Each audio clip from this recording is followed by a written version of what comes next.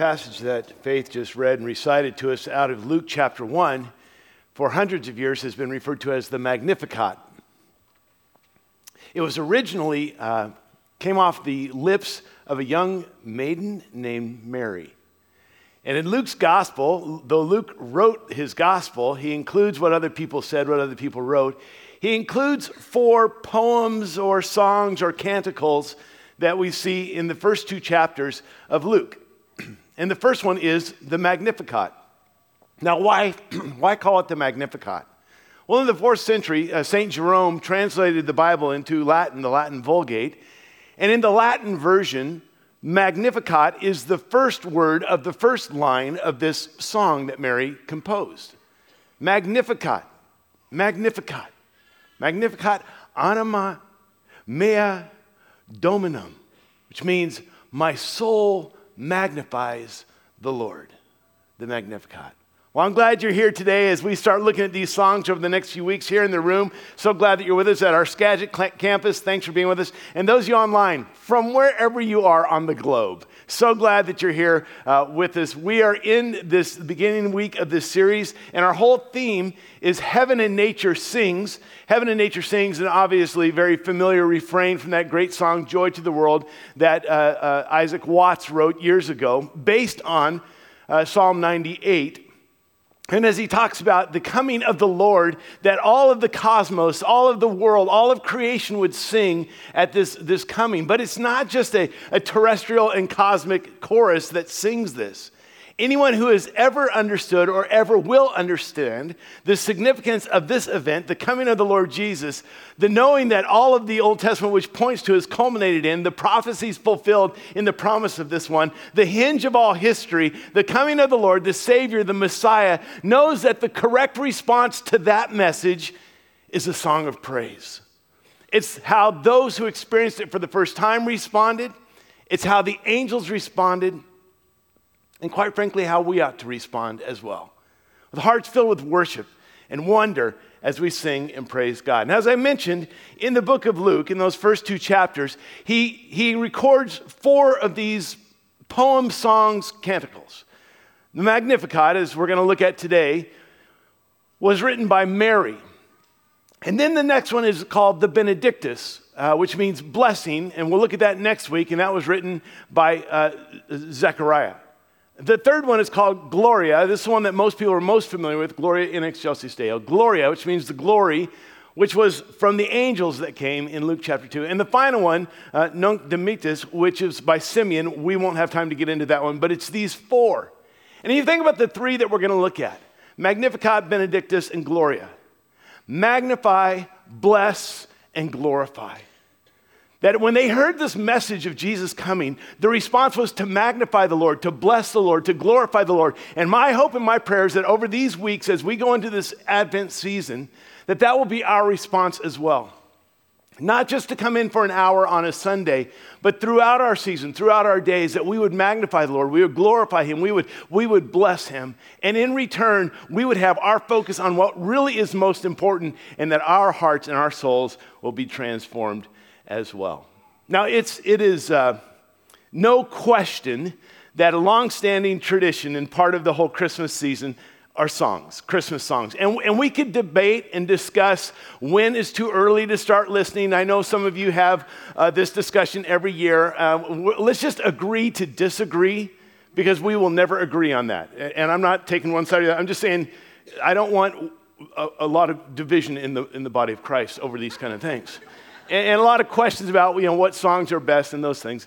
When you think about songs of the season, there are some, as you're fully aware, that are just silly, just ridiculous songs, and we enjoy them. They're lighthearted. There are some songs that truly are seasonal, have really nothing to do with Christmas, more about winter, snow, and such.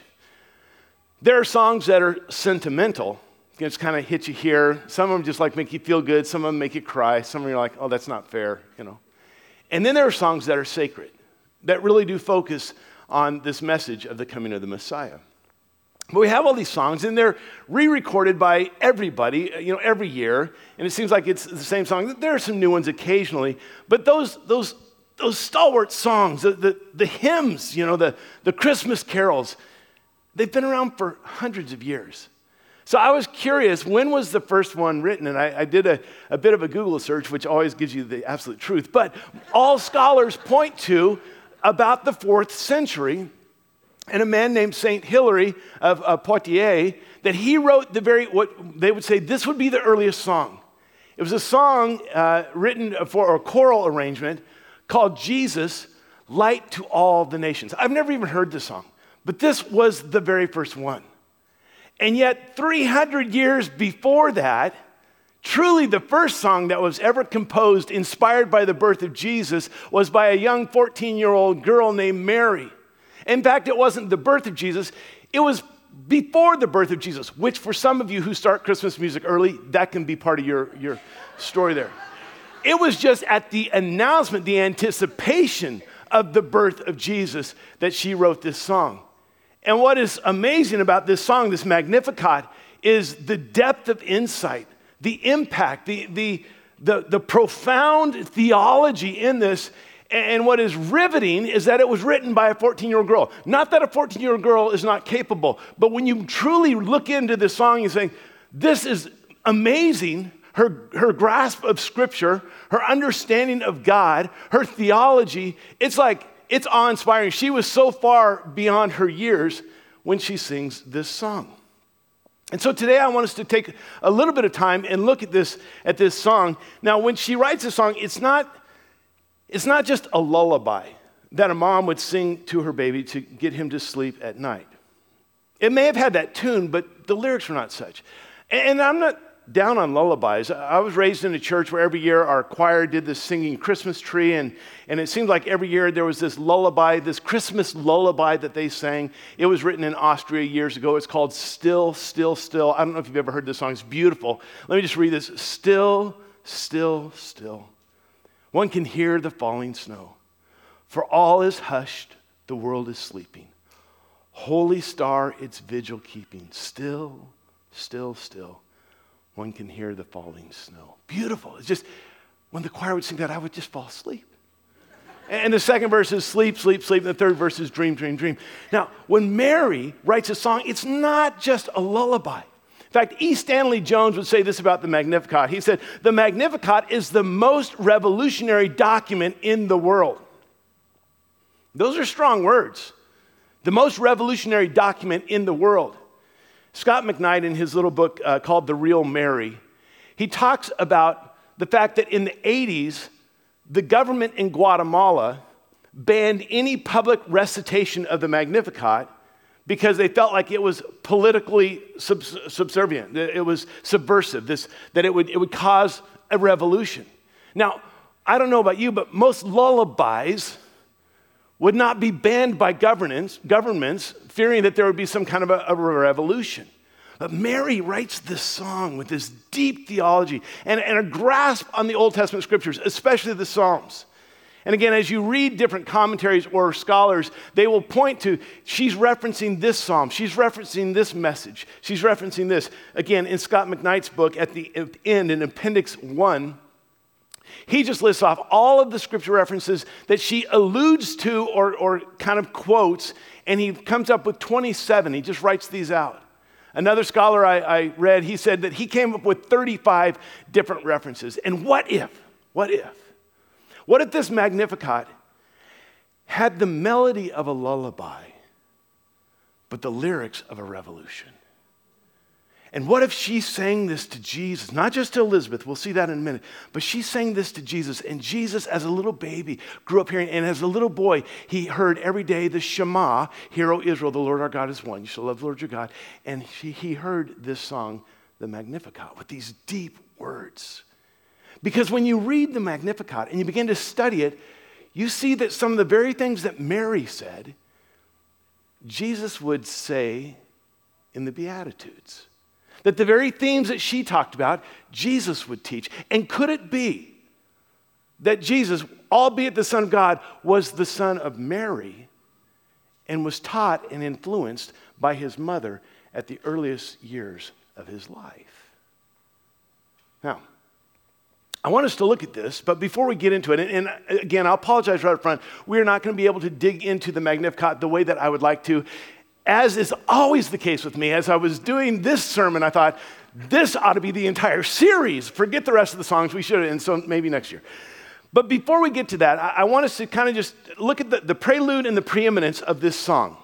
The prelude of the song, I want to spend just a little bit of time with it, and though we've heard it before, many of us, I want us to revisit this. The prelude, kind of the story behind the song. I don't know about you, but I love when there's a song that I heard when I was a kid or learned or grew up with in my teenage years, that I finally hear the story, what was behind that, what inspired that song, or when it's a song, maybe you've experienced this, you sang, it was on the radio your whole life, and you sang it, and then one day you looked at the lyrics and go, oh, that's what that means. And you say, or you're like, oh, that's what that means. Okay. Wow, Mom let me sing that. Well, I had no idea. So there's almost always a story behind. Like if you were ever in marching band, chances are you played Chicago's 25 or 6-4. Na na na na na na na na na na yeah. Okay. So that song, famous by Chicago, Robert Lamb of Chicago wrote that song about writing that song because he had been staying up all night with this writer's block, and at about 3:35 a.m., it was 25 or 26 minutes before 4 o'clock, thus 25 or 6-4, waiting for the break of day. It's like, oh, well, that's where that means. Okay, that explains all that. So today what I want to do is kind of look at this backstory of what led to Mary writing this most profound song. Now again, for many of us, very, very familiar, and maybe too familiar. I wonder if there's a chance that we could just kind of try to hear it afresh for the first time maybe again today. There's an angel named Gabriel. Angel Gabriel, he comes to a young teenage girl named Mary, 13, 14, probably 14, 15 years old most likely. And she lives in this little town of Nazareth in the hill country of Galilee. Now, Galilee was seen, kind of had a reputation of being in the sticks, kind of the rednecks. It just had that reputation. We've seen this before in the New Testament even. So she's out there, and Gabriel shows up to her and brings her a message. The angel comes to her. Now, we all know this. We set up our nativity scenes, and there's always an angel. There's always angel songs with angels. This is not normal. Mary's never been visited by an angel before. We think, oh, this, of course, it's the Christmas story. Mary had never heard the Christmas story. This was brand new for her. An angel shows up and talks to her, and as far as we can see in Scripture, this never happens to her ever again. This is a one-off. And this angel Gabriel shows up to her and says this in Luke chapter 1, verse 28. The angel went to her and said, greetings, you who are highly favored, the Lord is with you. This for those of you who are Catholic, raised Catholic, have Catholic background, this is where the Hail Mary comes from. Hail Mary, full of grace, the Lord is with you. Later that, blessed are you amongst women, blessed is the fruit of your womb. That will come later in Elizabeth's deal. But just so you know, the Hail Mary part comes out of Scripture. We say, okay, Hail Mary, blessed are you. You are highly favored, the Lord is with you. Now, Mary has never heard the Hail Mary.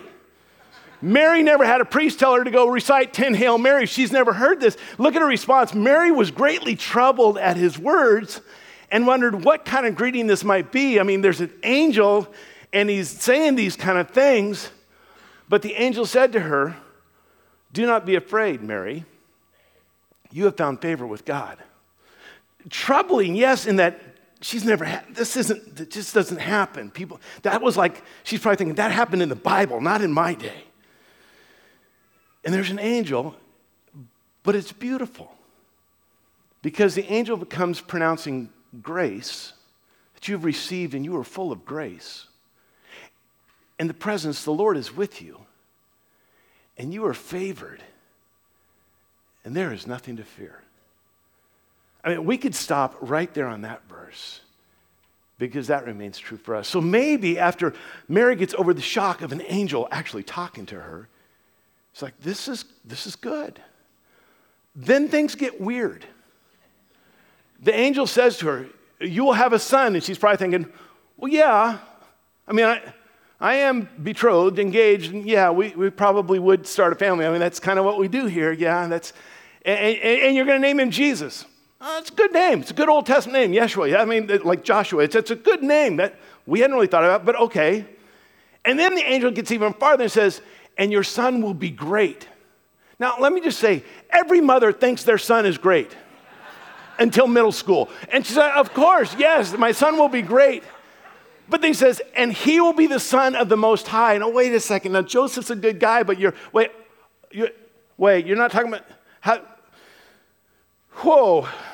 And then he says, and he will sit on the throne of his father David. You mean like King David from 1,000 years ago, David? Yeah. And he will reign forever and ever, and his kingdom will have no end. No, wait a second. You're talking about like now. And I wonder, give me a little bit of grace on some creative license here.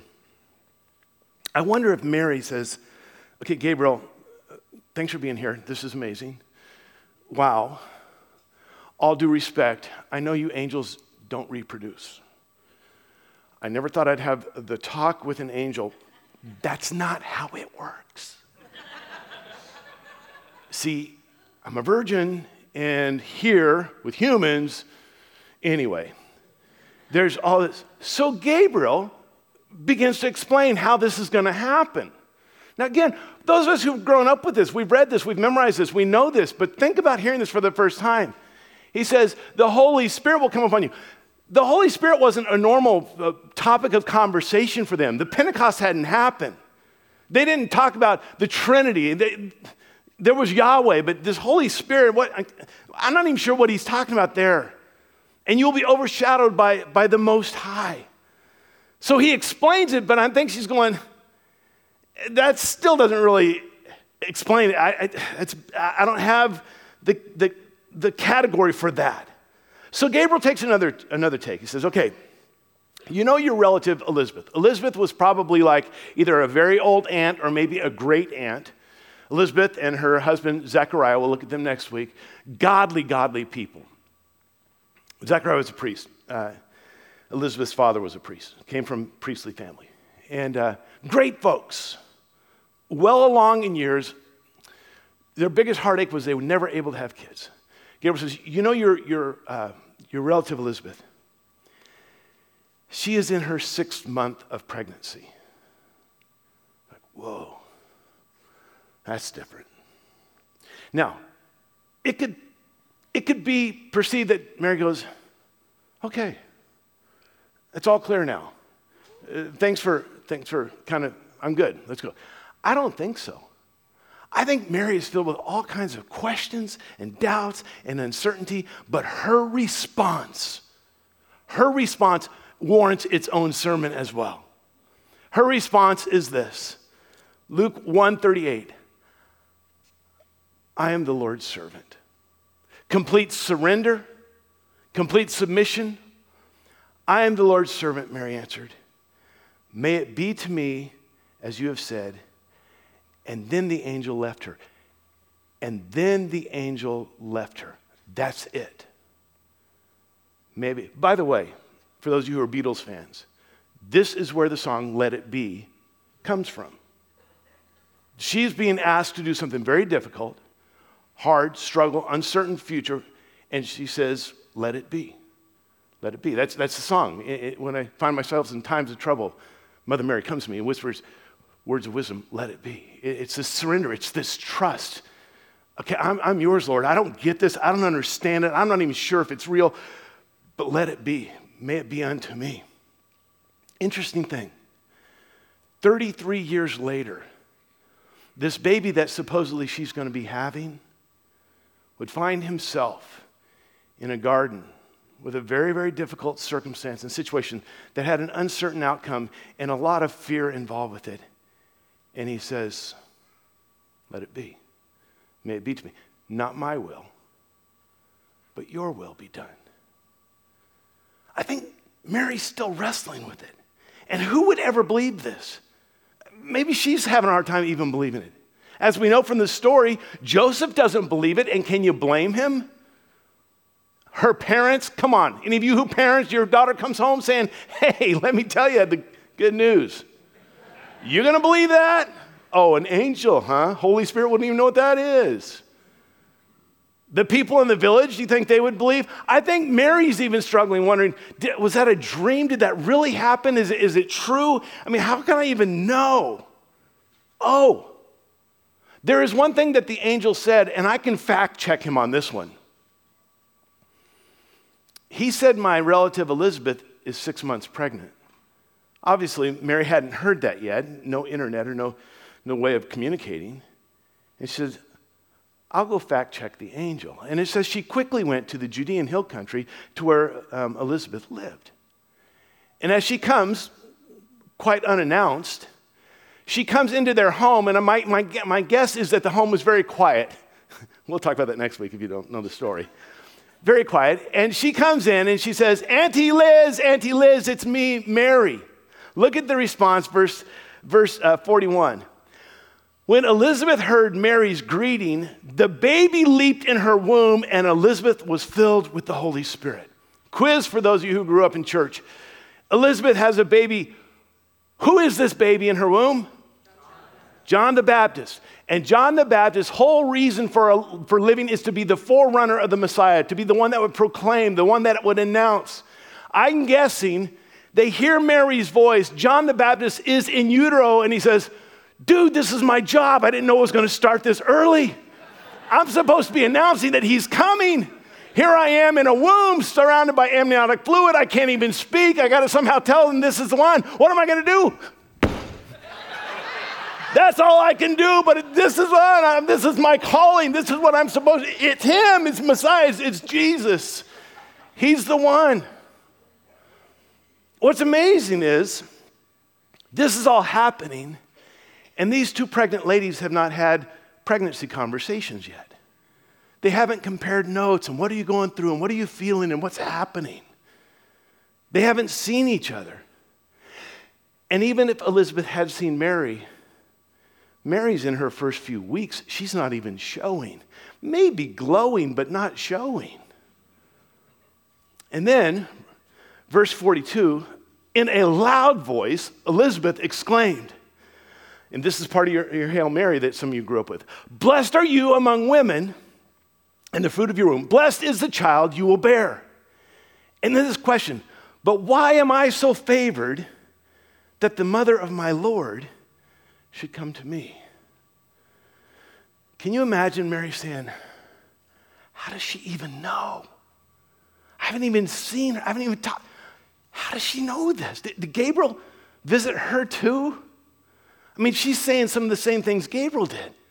That I'm pregnant. She wouldn't know that. And not only am I pregnant, but that it's the Lord, the Messiah. And she's 6 months pregnant. Check her out. I think at this moment, any doubts that Mary may have been holding on to, any uncertainty that she may have been questioning, any of that was now confirmed. Because what the angel said is true about her relative Elizabeth. And it's been confirmed by what Elizabeth has said to her without ever having talked. And I wonder if she just says, how did you know this, Elizabeth?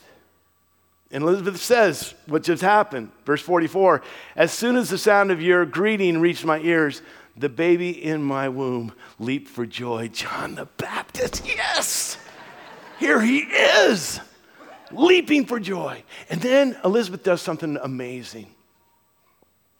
She's been just briefly talking with Mary, but now she begins to proclaim in the third person. Now she begins to talk about Mary. Now Mary's hearing it, but who's she proclaiming this to? Zechariah? Maybe. To the world? Maybe. But she begins talking about Mary. Verse 45. Blessed is she, not blessed are you. Blessed is she who has believed that what the Lord has said to her will be accomplished. This is why she's blessed.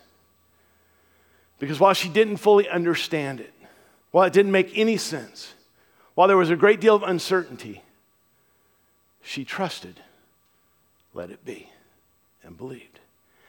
And maybe what Elizabeth is saying is, Mary, I know Joseph doesn't believe yet. It doesn't matter.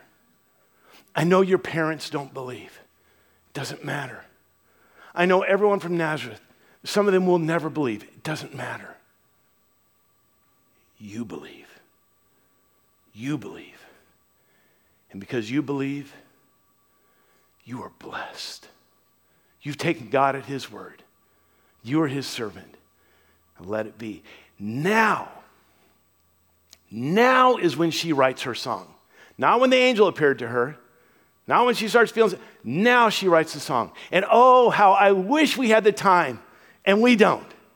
How I wish we had the time to look at the song that Mary writes and put it right alongside the song that Hannah writes. And if you are interested, write down 1 Samuel chapter 2. Hannah, who has a miraculous God pregnancy, and Mary, who has a miraculous God pregnancy, both have this response in this prayer, and it's amazing how similar their responses are. Most likely, part of it is Mary was very familiar with Hannah, very familiar with that passage, and very much reflected what she hears. Now, that's the prelude. That's the story behind this story. But the preeminence, real quickly, and then we'll get into the song. The preeminence is this, that when Mary writes this first Christmas song, it is sacred. But it's not about, shepherds in their fields and angels that come by night and sore afraid. It's not about that. That all will happen, but that's not what the song's about. It's not about we three kings from Orient are. And it's not about that, not about gifts. It's not about a little drummer boy. It's not about the baby. It's not about cattle lowing. It's not about Mary. The whole song deflects the attention and glory from herself onto God. She just boasts about God the whole time. Now, let's look at this story, the song again, the Magnificat. Verse 46. And Mary said, Magnificat, my soul glorifies, my soul magnifies the Lord, and my spirit rejoices in God, my Savior. Again, there's just all of these kind of allusions to the book of Psalms, like in Psalm 103, where it says, bless the Lord, O my soul, and all that is within me, bless his holy name. Bless the Lord, O my soul, and forget not his benefits. That's what she does through this whole song. Her soul, from the depth, from the core of her being, she just blesses, magnifies, praises God. And throughout the song, she forgets not all of his goodness, all of the things that he has done. And real quickly, she says, and my spirit rejoices in God, my Savior. I don't want to cause a big debate here, but there have been those who've taught over the centuries that Mary was actually sinless. That the Immaculate Conception, she had no sin in order to be a pure enough vessel to bring about the Savior of the world. But she does say here, my spirit rejoices in God, my Savior. And those who need a Savior are those who can't do it on their own and who have sinned. Now, I will say that some would say the reason she says my Savior is because the Lord saved her from ever having to sin. We won't debate this any further, but she says, my spirit rejoices in God, my Savior. Remember the world that Mary is in right now. That she would have this magnifying God, rejoicing in God, but the circumstances would not warrant that. On a geopolitical front, Rome has Israel under its thumb. They're under the rule of Caesar. They're overly taxed, and there locally is this king named Herod, and he's not favorable toward the Jews. He has to oversee them. So you have Rome and all of its soldiers and its taxation, and Herod and his cruelty and all the difficulties that they're facing. That's what's happening in their region. But in her own life, she's from a very poor family economically. Very, very poor. And in her circumstances, she's now in that culture which would have really not been looked on favorably. She's an unwed pregnant teenager. And the man who she was going to marry is going to be done with her, so relationally, questionable whether her family even believes this. And if the community, the religious community, were to take the Levitical law literally to its full extent, she could be stoned to death because of this. Things are not beautiful in her world circumstantially. And yet, even so, she exalts the Lord. And she rejoices. Oh, that we could learn this from a 14-year-old girl. That in the midst of our circumstances, in the midst of our situation, in the midst of things that look horrible, where it feels like God has forsaken us, where it's uncertain what the outcome is going to be, where there's doubt about how this is all going to work out, to say, and yet I will still exalt the Lord my God. I will still rejoice in my Savior. And you see this picture of this, my soul glorifies the Lord. In Psalm 34, it says, I will sing to the Lord. I will boast. My soul will exalt the Lord. The humble shall hear and rejoice. Oh, magnify the Lord with me. I will bless the Lord at all times, he writes. Psalm 35, we see this. Then my soul will rejoice in the Lord and delight in his salvation. All the way through, you just know, Mary knows Scripture. Mary has immersed herself in Scripture. One scholar I read said, it's possible that Mary had memorized all of the Psalms. Maybe a stretch, maybe not. You just see them all through. What we find is Mary just filled with wonder and worship. The wonder at what God is up to. And the worship as a response to what he's doing. And the rest of her song just begins to tell why it is that she would be filled with wonder and worship. And in our remaining, 8.5 minutes, now we're going to get to the heart of the song. So here's what we're going to do. Going to have to go quick. Today what I want to do is we're not going to look at it extensively, but I want to point out 3 things in the opening verses of this song, 3 things that would cause her to have wonder and worship, and they're the same 3 things that can cause us to live in a state of wonder and worship. The first one is this, that God is mindful, that his attention, his focus, his awareness of us, no matter what. I mean, she may have felt all alone, but she knew that God was mindful of her. And it reminds me of Psalm 8, where the psalmist writes, "O Lord, our Lord, how majestic is your name in all the earth. You've set your glory above the heavens. When I think about the heavens, the work of your fingers, the moon and the stars you've set in place. What is man that you are mindful of him? The Son of Man that you care for him. Yet you created him a little lower than the heavenly beings and crowned him with glory and honor." She understands, while it seems like she's this nobody from this little backwoods town and this little teenage girl where no one even knows who she is, God is mindful of her. She writes in Luke 1:48, "For he has been mindful of the humble state of his servant." He's fully aware. I mean, he knows what I'm going through. He knows me infinitely. He's chosen me. And I'm the most unlikely. I don't think this is a false humility. I don't think he's like, oh, shucks, well, okay, yeah, I am kind of righteous. I don't think it's that. I think she is completely shocked. Wait, me? Seriously? I'm the least. Who am I? I mean, this is the ultimate Cinderella story before there was ever a Cinderella story. And it just causes her to be filled with wonder. God, why would you choose me? What do you have in mind? What are you thinking? But I'll worship you all the same. Isaiah 57 says this, "For this is what the high and lofty one says, he who lives forever, whose name is holy. I live in a high and holy place, but also with him who is contrite and lowly in spirit." God's fully aware. He's mindful of me. Maybe she's thinking of Psalm 139, where the psalmist writes, "Oh Lord, you have searched me and you know me. I mean, you know when I sit and when I rise. You perceive my thoughts from afar. You discern my going out, my lying down. You're familiar with all my ways. Even before there's a word on my tongue, you know it completely. You hem me in behind, and before you've laid your hand on me, such knowledge is too wonderful for me. It's too lofty for me to attain. And where can I go from your presence? Where can I flee from your spirit? If I go to the heavens, you're there. Make my bed in the depths, you're there. Rise on the wings of dawn, settle on the far side of the sea. Even there, your hand will guide me. I mean, you created me in my mother's womb. You knit me together. How precious to me are your thoughts, were I to count them, they would outnumber the grains of sand." She's just aware that God is mindful of her, and it causes her this wonder and this worship of her great God. And the same is true for each one of us. And right now, when you're going through something and you say, no one knows, oh, God does. He's aware. And he's mindful.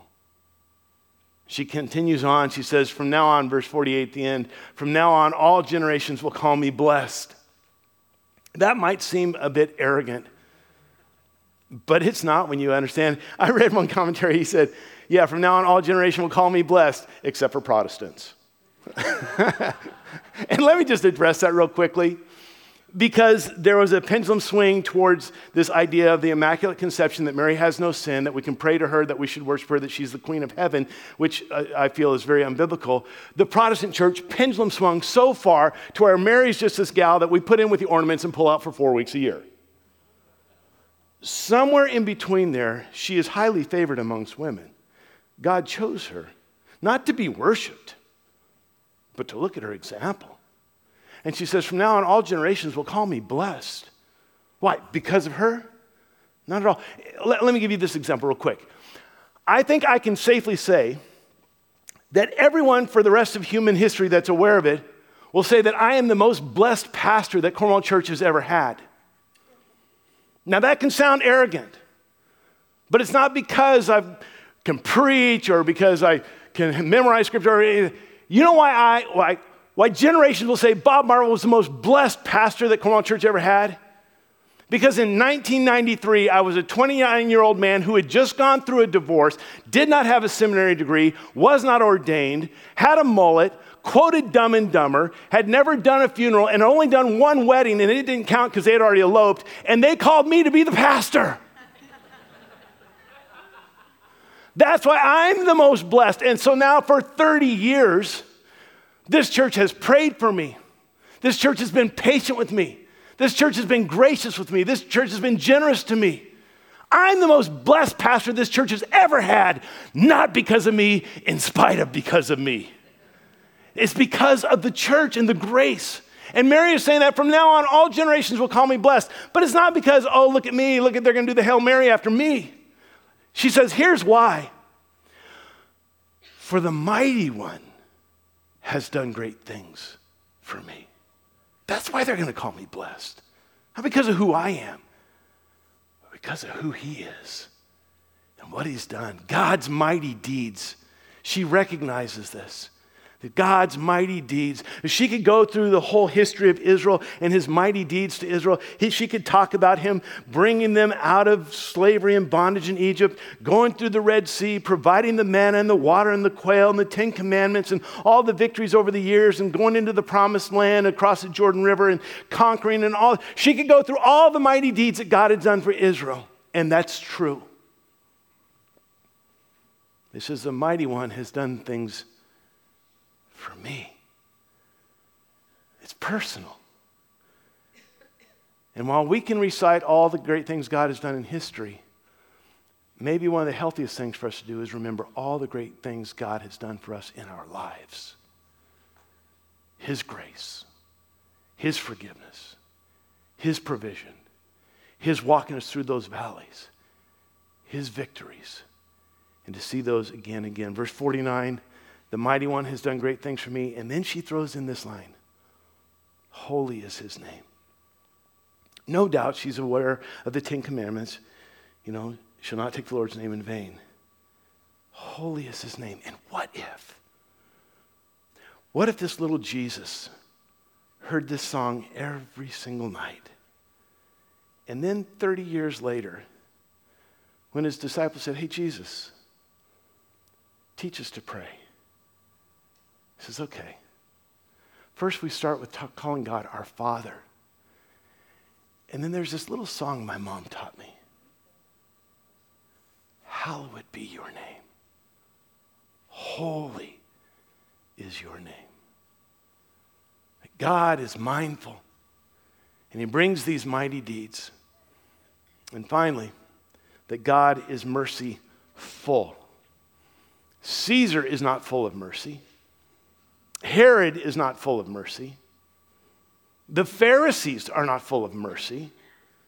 The people of Nazareth are not full of mercy. But there is one whose goodness and mercy follows me all the days of my life. And in Micah chapter 7, verse 18, it says that God delights to show mercy. So she writes in verse 50, his mercy extend to those who fear him from generation to generation. Always has, always will, morning by morning, new mercies I see. So I think if we just even took those three words, mindful, mighty, mercy, and we held on to those, that we would have a sense of wonder and worship. Mary, amazing, no doubt. Mary called for a specific purpose that no one else does, no doubt. But let me venture out and say, in some ways, we're not so different from Mary. In some ways, completely different, yes. But in some ways, we're not so different from Mary. Let's go back to what the angel said to her. Verse 28. The angel went to her and said, greetings, you who are highly favored, full of grace. You have received grace. The Lord is with you. Can I just say that that's true for every single one of us? That you have received grace, and the Lord is with you. Just as he was with Mary.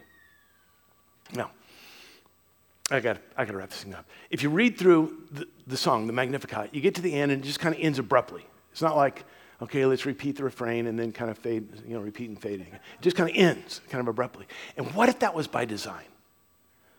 What if that was by design because the song is not finished? That we have our Magnificat. That we continue singing the song that Mary began singing. That we would continue on with this. That we would be filled with wonder and worship. That we would reflect on the fact that God is mindful of us in our situation. That we would remember that God is the mighty God, not just in history, but in our lives. And that every single day we experience the mercy of God. See, it won't just be heaven and nature that sings. It's us. So here's what I want to challenge you with this week. One is, I'll give you 3 challenges. One is to read Luke chapter 1. It's a long chapter, but it will put all this in context and set you up really good for next weekend. That way I don't have to preach as long. Read Luke chapter 1, and then once throughout the week sometime. And then if you're like, okay, how does my Magnificat go? Then read her Magnificat, Luke 1, 46 through 55. Read those verses every single day and then make them personal. Recount the way that God has been mindful of you. Recount the mighty deeds that he's done for you. And remember his mercies for you are brand new today. That you have received his grace and he is with you. Hail Cornwall Church, full of grace. The Lord is with you.